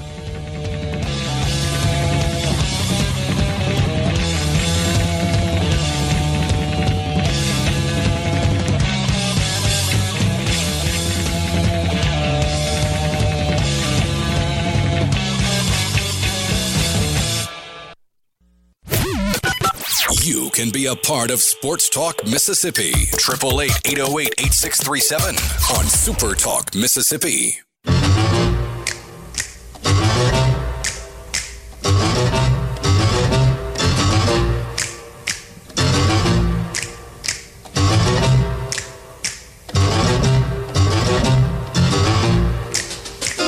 They're creepy and they're kooky, mysterious and spooky. They're all together ooky. The Addams Family. The house is a museum. Sports Talk Mississippi with you. Happy Halloween. Trick-or-treaters. By the way, if you're driving around tonight, be careful. Beware of what's going on around you, because you got kids all over the place and need to be careful. So just keep a heads up as you are out and about. It is time for us to take a look at what is happening in junior college football as we roll toward the MACJC playoffs that get started on Saturday. JUCO Weekly is your home for all that's happening in the JUCO ranks. Again, the website is JUCOweekly.org. They're celebrating their 10th season this year, wrapping up their 10th season of MACJC football coverage. For in-game scores, game action photos, and league news, visit JUCOweekly.org. Follow them on Twitter and Instagram. You finished the regular season with 5 teams ranked in the top 25 nationally. Mississippi Gulf Coast at number 1, Jones at 7, Hines at 9, Northwest at 10, and East Mississippi at 13. And yet, you have only 4 teams that are in the playoffs. Let's start with a game that's going to happen at 2 o'clock on Saturday. Number 7, Jones, is at number 10, Northwest. Northwest comes into the postseason averaging almost 36 points per game and 417 yards of offense per game. They are in the top 20 nationally, holding opponents to about 20 points per contest. Quarterback Jack Walker has had a nice season. 1,876 passing yards through 9 games. He is a Madison, Mississippi native and a transfer from Georgia State. He's closing in on joining some elite company in the 2,000-yard passing club, trying to become the 3rd consecutive Northwest quarterback to do so and the 4th in the last 5 years. In the backfield, Northwest has 3 guys that really can do it. Leading rusher Jaquarius Williams, Chris Calvert, and Uriah Shepard. Quentin Wilfong leads the team defensively with 49 tackles on the season. So that's kind of a preview of Northwest. Jones has an identical record at 7-2 on the season. They went 5-1 in the MACJC South. They're ranked 7th nationally, averaging 28 points per game, putting up 364 yards of offense. Manny Jones out of Amory, Natorian Watts out of Petal, and Bud Tolbert from Water Valley lead the team in the receiving category. The 3 of them have combined for 822 yards receiving and 6 touchdowns. On the ground, they're paced by the duo of LaDamian Webb and Kalen Granberry. In 8 games this year, Webb has 887 yards and 9 touchdowns. Granberry has scored 10 times with 700 yards on the ground. Ole Miss commit Dalen Gill and Shea Hill are the leaders defensively. Gill has 47 tackles on the season. So let's press pause for a second, bring in Mike Frazier, and talk a little bit more about this game. A little bit, Mike, of a contrast in styles between these two teams and what appears to be a really fun matchup that's going to happen on Saturday in Senatobia. Yeah, that's right. Jones coming into the contest, defense. I mean, they're one of the top teams in the country in scoring defense. They yield very little on the ground. Boy, they are a tough squad. And look, coming out of that South Division, Richard, you have to be, because those teams in the South, I mean, the league overall, but particularly in the South, I mean, you've got coaches in there that they played against that just are old school, old fashioned, that they're going to pound the ball at you and they're going to be big up front. So Jones definitely battle tested. Northwest, man, what a run by Benji Parker and his staff. Same scenario there. They can run it. They've got 3 just talented receivers that you mentioned a moment ago and a quality quarterback, and they're strong defensively. How about Quay Mays? Where's number 99? He's a West Virginia commit. So, loaded D1 talent in both these games is up and down the roster. 2 o'clock on Saturday afternoon, and it is going to feel like football weather in Senatobia. My guess is it will be a little bit warmer on the coast, and what a matchup. Number 13, East Mississippi, number 1, Mississippi Gulf Coast. East Mississippi, the defending national champion, 5 national titles since 2011. Connor Neville at quarterback, who's the transfer from Washington, leads the conference, throwing for 273 yards a game. Jason Brownlee out of West Point leads the country in catches. He's got 67 receptions on the year. Wide receiver Purvis Frazier out of Louisville is another top receiver for the Lions. They get it done on the ground. Keon Moore out of Harrison Central. Zias Perryman from Laurel pounded effectively. And Buddy Stevens knows how to win. 11th time that his squads have been in the MACJC playoffs in 12 years as the head coach. They won the league in 2016, 2017, and 2018. On the other side, Mississippi Gulf Coast, number 1 team in the country. They just won their 16th MACJC South title, averaging 467 yards per game. Chance Lovrich has gotten it done at quarterback, the former Jackson Prep standout, throwing for about 260 yards per game. Mississippi Gulf Coast is big up front, and they pound you fairly relentlessly. They beat teams up. Run it well with Omni Wells from Moss Point and DeAndre House from Senatobia. Defensively, they've got a linebacker named Mike Smith out of Ridgeland. He's not one of the top tacklers just in the state, but in the entire country. And Nevante, you're going to have to help me with that name. I'll give it a shot. Nevantake Strong out of Scott Central and Malik Jones from Grenada also getting it done on the defensive side. Jack Wright, national championship coach back in 2015 when he was at Northwest, 16-2 in 2 seasons at Gulf Coast. And Mike, no, I was just going to say, Mike, we talked about the matchup that's happening in Senatobia. You go to South Mississippi for this one as well. 2 of the preeminent programs in the country. Both of them have been really good. Both of them have been good offensively. We may have to check the bulbs on the scoreboard before this one starts on Saturday. Man, tradition. And you look at these two teams, East Mississippi, look at the mark that they've left, the beacon they have been for the MACJC and national championships, 5 national titles since 2011. They're back in it again, well-balanced, a little bit different for them this year as their wealth is spread out a bit. They're stronger at the linebacker slot, a little stronger at the defensive back position. But then on the other side of it, boy, Zias Perryman just does not get the credit he deserves. This guy is one tough customer. I mean, he give him the ball and he'll plow right through it. Same goes on the receiving side. For Brownlee, the West Point kid out of West Point High School, here's a guy that can not only catch the ball, but his route running ability is spot on. He runs to the spot, and a lot of times Connor Neville will throw that football to the spot. Mm-hmm. Brownlee is yet to let him down. Well, Mike, I think because of the success of East Mississippi and Northwest and Gulf Coast, so much of the time we focus on the ability to win a national championship because it feels bigger than winning a state championship. But when you're talking about the best junior college football in the country and just how difficult it is to even make it to the playoffs, I'm not sure we spend enough time focusing on how hard it is to win a state championship in the MACJC. No doubt. It's the most coveted championship in NJCAA football. Here's why. The talent is so deep. It is the coaching in this league is so deep. There are so many assistant coaches in this league that can be head coaches and be effective head coaches, and you've seen that in this league. Then you factor in that these coaches that go out and recruit, they don't miss on out-of-staters. You're only allowed 8 out-of-staters. Now, that's changed. That's a sliding scale here in the last couple of years based on your previous season's record. But you're winning with Mississippi kids, so that means your out-of-staters can't miss. They don't miss. They're D1 studs and future NFL guys.